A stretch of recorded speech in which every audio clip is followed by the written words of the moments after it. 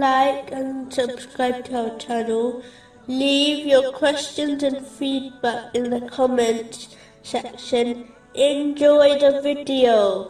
Continuing from the last podcast, which was discussing chapter 62, verse 7. But they will not wish for it, ever, because of what their hands have put forth.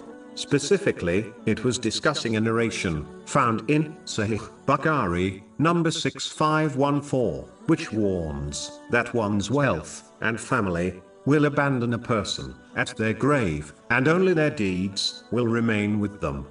The one who prepares for their grave with sincere obedience to Allah, the Exalted, in the form of righteous deeds, will find that their good deeds provide comfort for them, whereas the sins one accumulates will only make their stay in the dark grave worse.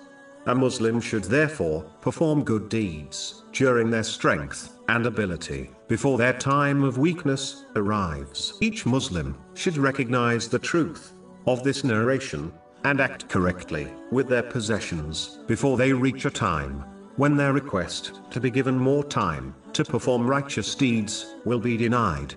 They should reflect now on their deeds so that they can sincerely repent from sins and strive harder to perform righteous deeds before a day arrives when reflecting will not benefit them.